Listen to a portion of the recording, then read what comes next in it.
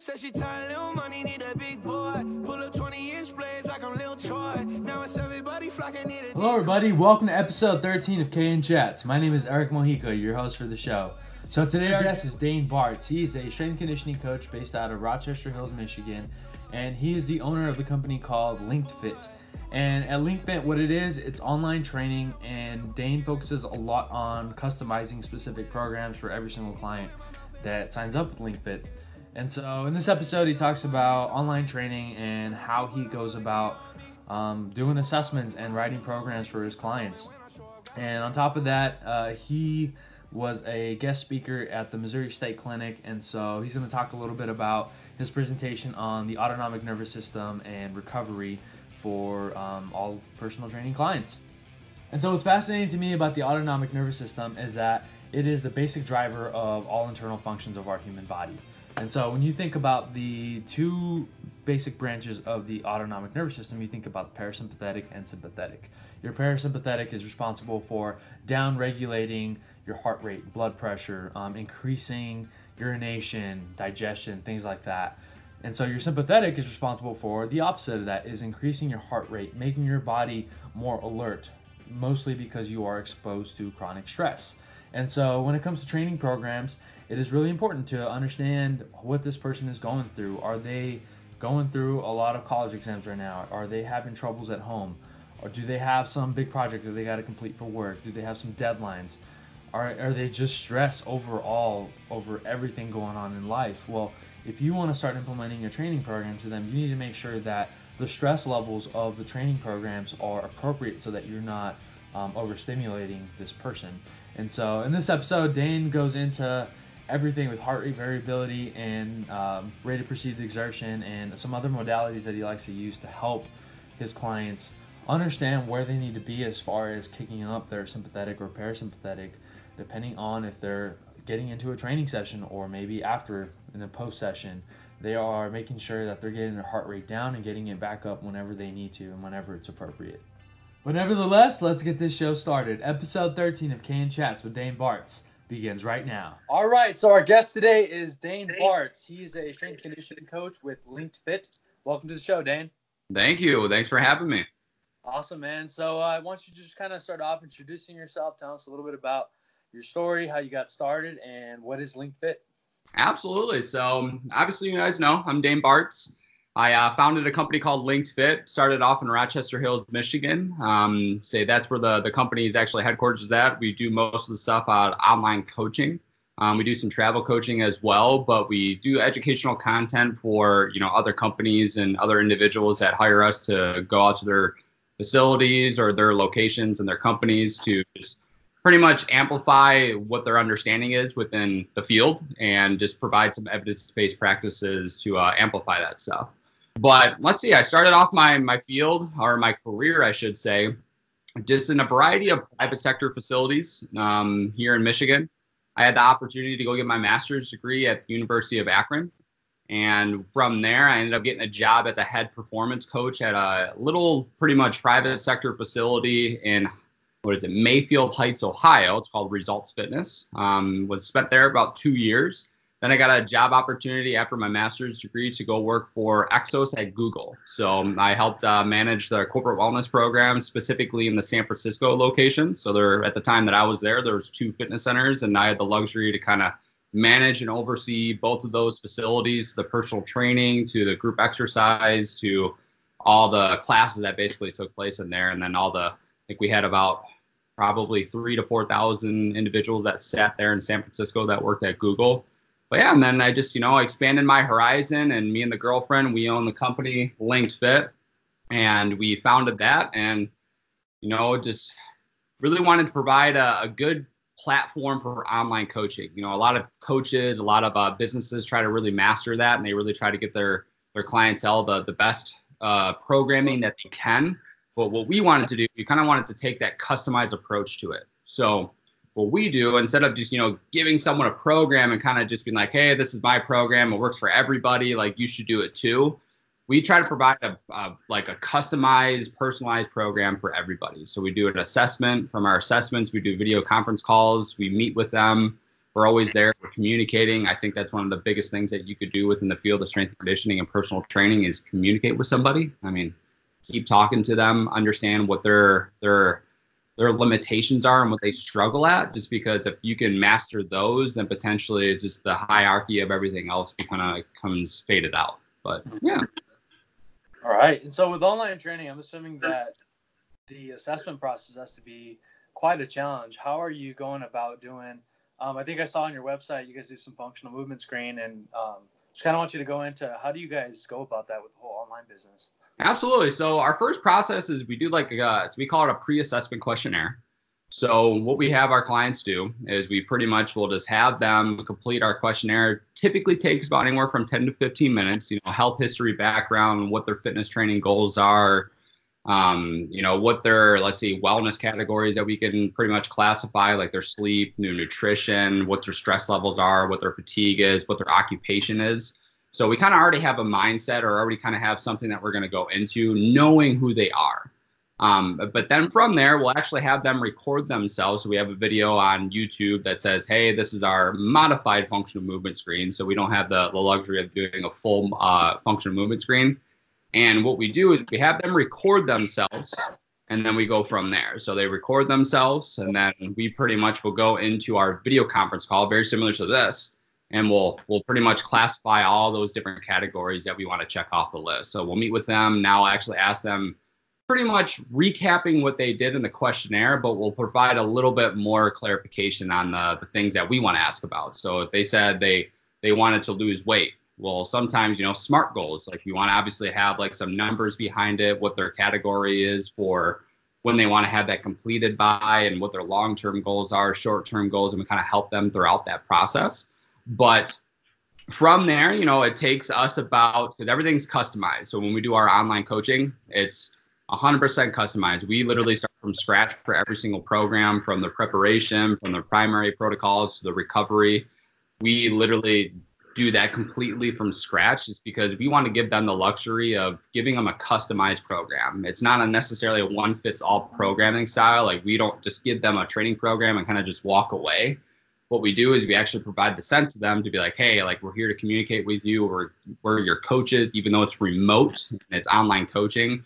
We're going to try to be with you in the whole entire step of the way. So, yeah, and then once we have that, we'll meet with them again to kind of give them the sense of, hey, this is your 12-week program. This is how it's going to be set out. We're very progressive. Like, we just don't do the same thing over and over and over and over again. We try to provide that step ladder, but then all of a sudden we take those deload weeks. So depending on who we're working with, we have clients that are golf performance. What they're trying to do is they're trying to improve their dynamics and their biomechanics within golf performance. So what we try to do is make a customized sport-specific program to utilize that approach from there. But then we have the general population that we work with, just pretty much getting the primary movement patterns and working on those different types of things. But we have videos that explain everything for them. But say if they don't understand it in a deeper sense, or like, I still don't get it, they get to meet with us through a video conference call, or we'll make a specific video for them to just help them out in a bigger approach. Mm-hmm. And how often do you guys communicate with your clients? So is it like, do they send you emails like after every training session? Is it like a weekly progress? Like, how do you guys go about that whole process? So typically we honestly communicate with them like every day. Whether say if they are training 6 days a week, 5 days a week, we will definitely communicate with them after every training session. So we utilize a company called True Coach, which is an online training platform. So our individuals that have like a phone and everything, they literally have the whole program on their phone, from their assessment protocols, their profile, their account is literally in their hand, and they literally have that right in front of them. But we'll comment on their things, we'll provide videos and just kind of, stupid stuff where we're just kind of like, motivating them and just getting them to laugh and stuff like that. Because I think that's a big thing within just coaching is, you definitely want to have your hand down, and you want to provide that good like communication response to them to power their goals. But at the same time, like, I still try to build a relationship with them. I try to understand that, I'm more than a coach. Like, you can laugh at me, you can start random conversations with me. So, but yeah, we have, honestly, probably within a matter of, I would say, anywhere from 5 to 30 minutes, we will comment on their workout. Mm-hmm. Right on. How many people are working at LinkedIn? Like coaches wise? Yeah. So it's just me and my girlfriend. So the other business owner is my girlfriend, Alex Brown. She does mostly all of like the nutrition stuff. So she does programming as well, but she does a lot of stuff. So she's a bikini competitor. So we do also NPC bikini competition coaching. And what she does is she provides a lot of the posing and nutrition protocols that we want to get for those individuals in the bikini prep, we should say. And then what my kind of role is I kind of oversee a lot of that stuff. So I oversee most of the coaching that takes place. But as of right now, it's just two in the under the hammer right now. That's pretty awesome. So how long have you been doing this? In the field, I've been in the field for about 12 or 13 years. And then Linked Fit has been operating for a little bit over a year. So we started off February of 2018 is when we founded the company. Oh, right on. So what were the initial struggles when you started this whole online coaching? Was it trying to learn how to create a system? Was it just communication? What was it? Truthfully, it's just the part about it is just owning a business. It's just like, I had the manager experience, but you really don't have, I should say at least me, I didn't really have that like business background. So it's just like learning that type of stuff, doing my research, talking to other business administrators. That was kind of like my big thing, is kind of building a network with individuals. But honestly, that was the hardest part. It's just when you own a business, you own a business. So like, we have to understand that, there's policies, there's regulations on specific things. You have to pay your taxes and all that stuff. But it's understanding that we have to document everything that takes place within a company. And that was easy for me just because I'm very analytical when I kind of approach my things. I'm very organized, but it's just the governmental policies and all that type of stuff was a totally new world for me. So it's like we're still learning it. We're still trying to, better our craft. And, I think we have the coaching in a good grasp. But, we're still learning the coaching process. I mean, I'm never going to say that everyone knows everything by 100% just because science is always approaching different methodologies. So, but the business part, that's kind of like one of the biggest struggles is when you open up a company and you don't have that MBA or you don't have the minor in business, it's a different approach. Okay, right on. So I want to get into the Missouri State Clinic where I got to, and you talked a lot about the nervous system, and just for our audience who might be personal trainers, any students in kinesiology or exercise science, can you kind of dive into overall, what does the nervous system mean to a trainer like yourself? Absolutely. So, I mean, when I first got into the field, and I took anatomy and I took anatomy and physiology, we kind of just understood that, a lot of the nervous system gets triggered by the brain. And, like that obviously is the motor control system. But in recent research is we're kind of understanding that, the sympathetic nervous system and the parasympathetic nervous system is kind of like the true driver to our stress management. And when we think about just stressors in life, it's not necessarily just academics. It's not work related. It's not getting stuck in traffic. It's the training protocols that obviously you go through as an athlete, as just a client of yours. But we need to understand that, stress management is huge. So when we go into the autonomic nervous system regulation, that's huge. So it's like we need to understand that, the parasympathetic nervous system is our rest and digest. It's like we need to learn to chill. We need to learn to relax as much as we can. And that's the big goal is when I kind of wanted to get a little bit more in depth into research as I try to find different ways that we can actually get our parasympathetic nervous system activation to increase a little bit more, because that's pretty much the goal after training is we don't want to be in a sympathetic state. Like, all right, like I'm already heightened. Like now I'm all like fueled up. Like, all right, like let's go. Like, no, like let's get our individuals to be mindful of pretty much the different things that are going to make their body relax and that hopefully make them recover. Because the goal about, I want to say in the athletic environment, say if you're working with an NBA superstar, say if you're the strength and conditioning coach for the Los Angeles Lakers, the Detroit Pistons, like Cleveland Cavaliers, whatever the case may be, sometimes they go back-to-back games. So they're not necessarily going to be 100% going into that under performance characteristics, but what can we do to get them to potentially 100%? And I think the regulation and using heart rate variability is a big prime technology advancement that we can use for our clients and our athletes. Mm-hmm. And so with heart rate variability, what are the basic metrics that you're trying to get?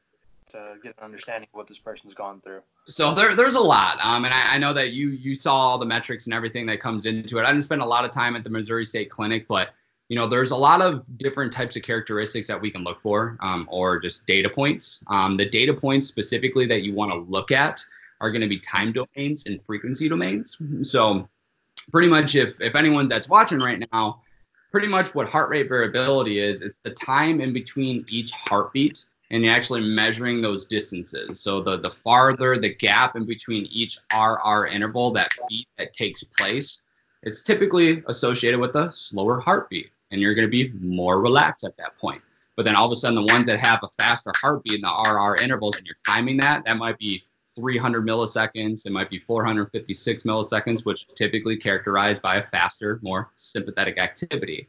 So when we go into those time domains, we want to make sure that we're looking at the data points, and you're looking at the natural logarithms of the RMSSD. You can look at overall the averages, the standard deviations of the NN intervals, and that data is just going to provide more analytics to potentially know where your body stands at that specific point in time. Because there's a lot of research that shows, specifically with the time domains and the frequency domains, and I'll get to the frequency domains here in a little bit, but when we go into like a pre-training recording or a pre-training monitoring sequence, we can actually utilize those things to help out with like their readiness for activity, or just ready for training or ready for a competition. And say if individuals that are obviously going to be more heightened, like their body's just more in a sympathetic state, there's a lot of associations that their body's stressed out. They might not necessarily put out the most ample amount of performance to get their fitness capacities to provide that in a competition or just in a training session. But the individuals that are more relaxed in state, more in a parasympathetic state, they can provide a little bit more ample amount of amplitude of training. So we might be able to do more sets with them. We might get away with actually doing 100% of our 1RM, like those are the maxing days. But if we can regulate those processes a little bit more, and like you can actually see the data points, and say if somebody is at a very averaged HRV, so say they're on an average of maybe like a 45, well, truthfully at a 45, that's not necessarily that great of an HRV score. So what I would do as a coach is, what can I do to get that up? Is it their sleep? Are they not sleeping? And that might be one of the things. You talk with your client, you talk with your athlete, you're like, hey, how's your sleep patterns? I'm sleeping 3 hours a night. Okay, like let's work on getting that. So let's work on habits that we can obviously be a little bit more functional with our sleeping habits. Could be nutrition. If they're eating, let's say, fast food every day, if they're eating just a lot of carbohydrates and they're not eating a good amount of protein, like what is their body going to be able to build those sequences, get the protein synthesis in their body? But, the frequency domains, those are getting a lot of data points within like blood pressure characteristics. So when you talk about low frequencies, typically you kind of want that at a lower score. That's a lot of times associated with like higher blood pressure, which is our baroreflex activation. But if it's at a higher rate, typically what we want to do is we kind of want to focus on getting that down. So it might be blood pressure that we're working on. Typically it's associated with more sympathetic activity. So what can we do to get that down? High frequency is kind of like where you're at. Typically my goal when I kind of train my clients or just myself is I'm looking at my high frequency. If it's higher, then I'm like, hell yeah. Like this is the time to actually hammer some good training sessions today, just because that's more parasympathetic. But again, there is like, I've seen the research that shows when you're more parasympathetic average, so say if like your HRV is at like a 72, which that's a pretty good score. But there's research that shows that your reaction time and your action and your ability to pretty much withstand anaerobic activity might not necessarily be as high as for somebody that does it on an average basis. So they're saying the individuals that have a very high HRV, they're more cardiorespiratory fit, but those are like the marathon runners. Are you going to put a marathon runner into a powerlifting meet? No. So it's just like, but they got a good HRV score, but they might be able to react to specific things. So the big thing is we really want to look at time domains and frequency domains, but understanding the data points is huge. That's like a job as a coach and a trainer, or just an overall sports scientist, is we need to understand those data and those metrics. Mm-hmm. And that kind of reminds me of the question that I asked at the end when we had that open table discussion, but talking about rate of perceived exertion. And so I don't know if you remember the question that I asked, but I talked about 14-year-olds because that's what I worked with. Mm-hmm. And so how do you monitor something like that for a client, especially if it's online? Because it's so easy for someone to say, oh, yeah, I'm fine. I'm good to go. Like, I'm just going to suck it up. So what are the biggest challenges with that in regards to online training? Absolutely. That's a great question. I mean, definitely if they're online, I will say it's a struggle, but I think that's where it comes with the coach to really provide that education. It's like I really try to, I kind of say that I'm a director of a company, I'm a coach, and I'm an educator. So it's like we really need to educate our individuals to understand, that I'm not necessarily just trying to improve their performance. I'm actually trying to holistically look at their whole body and improve their health. Because it's like if we're not necessarily looking at their stress, and all of a sudden they're stressed all the time, and you look at their HRV and it's like super low. But yeah, I'm not doing anything to it. But then I'm in the training gym or the fitness center, and I'm hammering them down. I'm just, I'm maxing them out, and I'm doing all these sprints all the time. But where am I going to take these different types of approaches to increase their overall health and their wellness categories? Because truthfully, there's a lot of research that shows this. If we can improve overall health, more than likely we're going to improve performance. So, but as you said, I track SRPE. So I always track pretty much at the end of every single training session. I will look into what the rate of perceived dispersion is. So I want to know out of 1 out of 10 out of 10 being like, oh my God, Dane, I hate you because this is the hardest training session ever. A 1 out of 10 it's super easy. It's a walk in the park. That's typically kind of like my phrase that I kind of use for it. But I want to track that. And then typically some of the times, I don't do with all my clients, I'll do the HRV because I kind of provide them the sense that we can do a little bit more of the internal load monitoring system with the HRV to help that out. But from there, sometimes I'll actually do a true session rate of perceived exertion, which you can use that to actually do workload variations. And what you do is you get their duration of their training session and you times it by their SRPE. And then all of a sudden that's going to give you their workload. So then all of a sudden it might be 570. Say all of a sudden they're 10 out of 10 on that SRPE for the next day, and all of a sudden they worked out for an hour. Boom. Now everything gets skyrocketed in that workload ratio.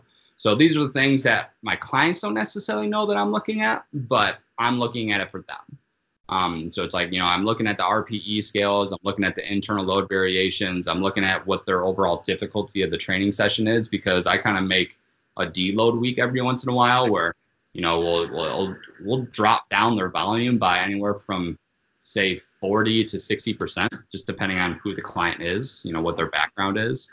Or it might be overall just intensity drops down to, instead of doing like on a regular 85%, now they might go to 60 just to take a good rest off of basically the weight that they're using. But it definitely is, it's a challenge, when you're in the online, but I think we just really need to educate our coaches, or not our coaches, just overall our clients, being like, hey, this is my approach. This is how I want to utilize it. I think if we can have a better understanding of your physiology and your stress variations that happen within training and life, environmental sequences, like there's so many things that obviously can impact autonomic nervous system.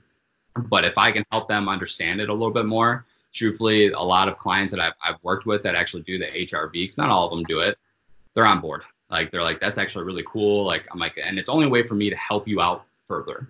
It might push you out a little bit more. And they call it actually called HRV biofeedback training. So it's where your clients actually, or just an individual, will do an HRV biofeedback actually like monitoring system. So they'll put it over their heart, and they'll literally just see what their body is doing as they're breathing at the end of their training session. And it makes them more coherent to actually what's happening within their body.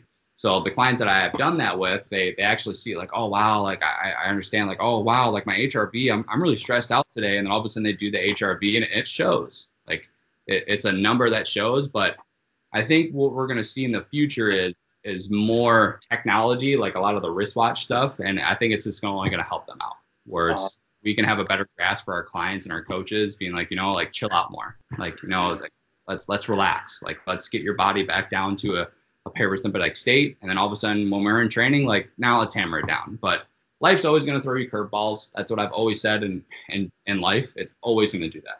But how can we manage those curveballs? Like, how many times can we pitch? How many times can we throw that ball before it actually starts to really hurt? Yeah. And so, real quick, you mentioned that Fitbits aren't very reliable for all the stuff that you talked about, right? Man. So on there's two different types of sensors. There's a PPG, and then there's an ECG or EKG, whatever way you want to look at it. Your PPG is typically, most of the time, it's going to be like your wristwatch stuff. Typically there's the green sensors. It's not on mine right now, but those little sensors in the back of your watch, or it could be red. I've seen some that are blue and everything as well.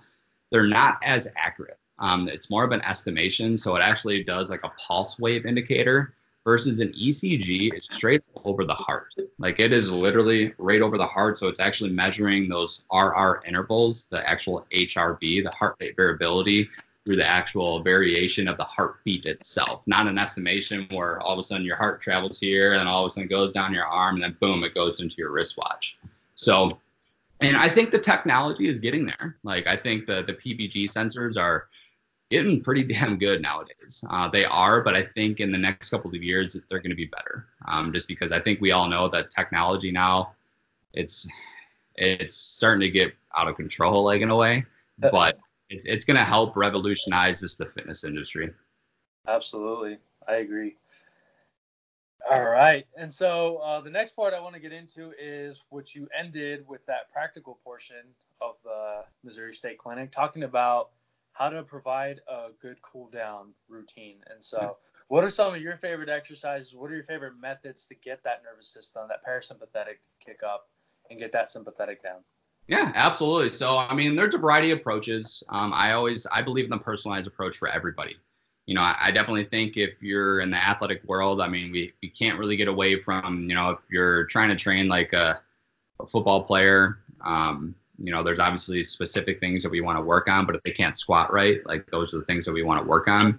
But I kind of provide that same sense within the recovery system. So my goal is I'm trying to restore the body. Like, they started off in a really low elevated state, and all of a sudden now what I want to do is actually bring them back down to that original state. And it's not going to be entirely the original state, just because we know what training does. Mm-hmm. And it's going to decrease, obviously, your parasympathetic state. Your body's all now potentially fatigued out. It's stressed out in a way. It's eustress. It's a good stress. But I kind of go by a couple different things. My number one thing that I love to do to just overall decrease sympathetic activity and increase parasympathetic activity is going to be breathing. I mean, it's the respiratory sinus arrhythmia. If we can literally control that, like, you can literally just see your amplitude of your HRV, because as you breathe in, HRV is taking effect. As you breathe out, HRV is taking effect. So when you breathe in, your heart rate goes up. So if your heart rate goes up, your faster beats and everything, and then typically your HRV is now going to be a little bit lower. But as you breathe out, all of a sudden now your heartbeat's now going to slow down. And what that's doing is now skyrocketing your HRV. So it's like, as you breathe in and out throughout the day, it's like your HRV is just kind of going like this. That's why they call that HRV. It's called heart rate variability, because there's variability within each heartbeat. But if we can just get them to slow the process of their breathing and actually control it, because typically when you go into a sympathetic state, what happens to your breath? Like, when you start to train really, really hard, like when you do a sprint on a bike, what typically happens to your breath? You typically take really short, rapid breaths all the time. So the goal is to get them into that state. But I provided in that the Missouri State Clinic and the hands-on, there's a variety of things. You could do cryotherapy, you could do vibration, you could do massage, you could do stretching, you could do mobility techniques, you could do all the hydrotherapies and the contrast therapies. There's so many different approaches out there now. But I think it's just utilizing what the athlete feels comfortable to, just because, say, if, there's a lot of times that we talk about recovery systems and we talk about, a cold tub, like putting someone into literally a 50-degree Fahrenheit tub that's pretty damn cold. And all of a sudden, the athlete has never done that before. Like, they have never done that before. And you're like, all right, go into that tub and I want you to sit in there for like 10 minutes. They've never done that before, and all of a sudden they get in, they're like, whoa, like, oh my gosh, like, my heart rate increases and they start exactly shivering and exactly. So it's just like they're now more sympathetic, and they're not necessarily enjoying it. And there's some people that do. Like, I've talked to numerous athletes, I've talked to numerous clients, and I asked them about what their approach is for just recovery. And I've asked, hey, have you ever done a cold tub? They're like, yeah, I did it, but I hated it. And there's some that do it and they're like, I love it. And I'm like, that's great. I'm like, do it. Like keep doing those different things. And, there's research that doesn't support it and there's research that does. I mean, that's the thing about research. Some aren't agreeing with it and some are agreeing with it. But I think the big thing because I do a lot of foam rolling and I do a lot of just overall self-care massaging. I don't really call it SMR or anything. I call it more of the self-care approach. So I try to teach my clients and teach my athletes things that they can do outside of the gym. Like if they're at home and they start to feel sore, the self-care approach to massage, like grab a lacrosse ball, grab a barbell, grab a kettlebell, grab a foam roller, grab a rumble roller. There's so many different tools out there nowadays, but we have to be conscious about like the pressures that we're putting onto those muscle tissue, just because if somebody has never done foam rolling before, like I don't expect them to grab a PVC pipe and start rolling out. Yeah. So it's like, it's going to hurt. And what that's kind of showing is when we look at the pressure pain thresholds, like it's actually an indicator to be how much pressure that this individual can stand before it hurts. Like it's the pain that they got to go away from. So it's like, we need to find a good, comfortable value when we talk about those pressure pain thresholds. But then we kind of need to know that if it's going to be more indirect or if it's going to be direct. And what I mean by that is the indirect approach to kind of like the massage therapy approach is it's more spreadable. Like, so you utilize a foam roller. Typically, the foam roller isn't hitting one fiber. It's not hitting one muscle. It's actually hitting a variety of them.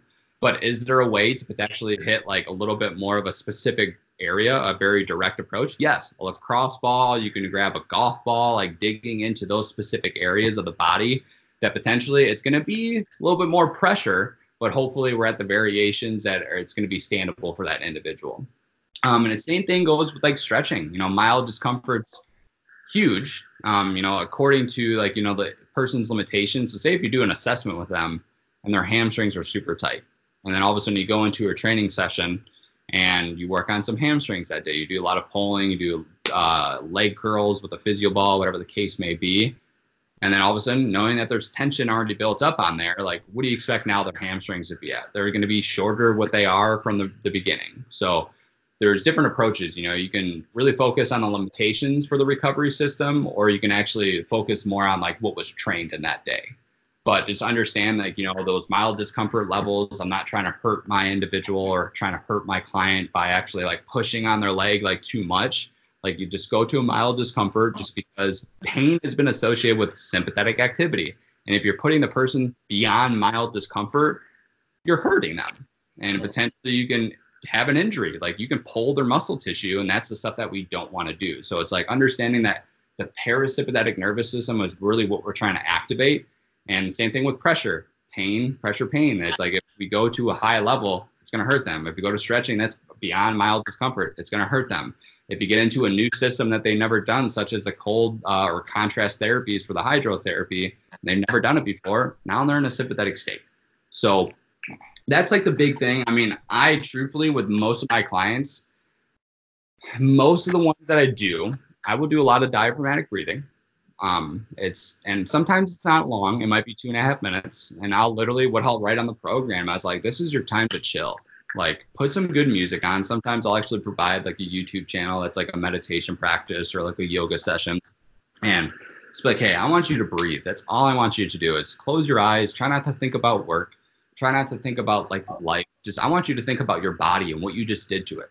Like you just went through a very rapid heartbeat training session. Now what I want you to do is slow down your breathing. Try to actually get your amplitude of your heart waves to be more like this rather than like just really rapid going up and down. So it's kind of like my big tool. Like the biggest thing out of my toolbox is it's like having them control it. And if you can have them control their breathing, a lot of times they can control a lot of things within the recovery.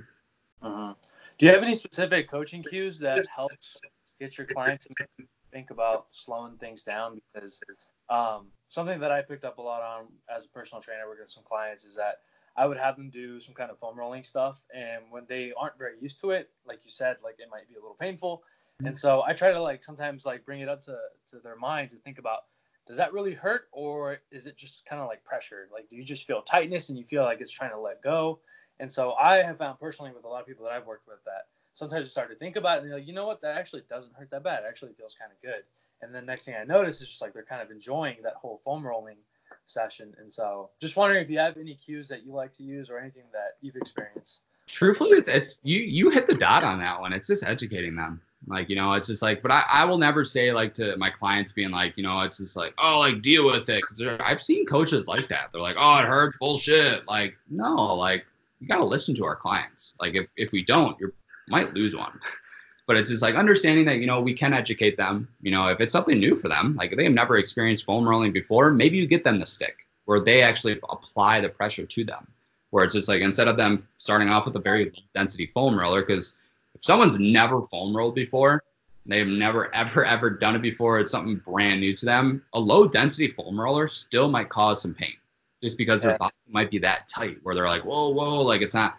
And I'm a big believer in just supple of the muscle tissue. If it's supple, it's not necessarily going to take on as much pressure and it's not going to hurt as much. But if we can actually get to the point where we can control it by actually just giving them the stick and just be like, hey, you get to control the pressure. I want you to find your mild discomfort. Maybe it's a little bit below that just because it's something new for you, but you provide this. But cueing, I think it's just more about the education when it comes to that point. It's understanding, why are they doing that? Because I used to work for Google, and it's just a lot of those are very analytical people, and they're like, they want to know why. Like a lot of them, they came from say like a D1 like sports environment or D2, wherever the case may be. Like some of the individuals that I was training were actually, they ran track, they played basketball, they played like all in college. So they kind of did that. They were experienced with it. But the individuals that weren't, they want to know why. Like they're kind of like the kid, the why, like why. But it's just like, I love that because it's like, it gives me like the biggest portion of what I actually love in the industry is the education part. And it's not necessarily just educating coaches. I love to educate my clients because, and I've even said this, like, as we get into our training programs, like, I understand that some of my clients will not train with me forever, but I'm hoping that I've educated them enough that they can actually take my practices of what I've done with them to now do it on their own. And that's like my big goal. It's like where I might train someone for 2 years and they're like, hey, like, I think it's time for me to go. I'm like, that's great. Like I felt like I did something good because now I feel like that they actually have a good grasp on how to prepare the body for a training program. And I think a lot of people don't understand that. Like, they go on a treadmill and they'll run there for 5 minutes or 10 minutes and they think that's a warm up, but it's not. Like we're trying to actually utilize different approaches to joint mechanics. Like, if they're really restricted in the ankle joint, if they're restricted in the thoracic cavity, like how can we actually utilize that to get their body to move better for that training session?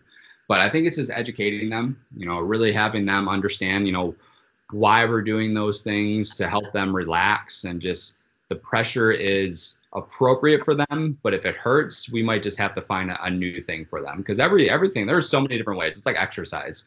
Like, I don't even think everyone knows what the library or how many exercises are in the library in the universe, just because I think it's just endless. Like there's so much equipment out there that you just keep finding stuff.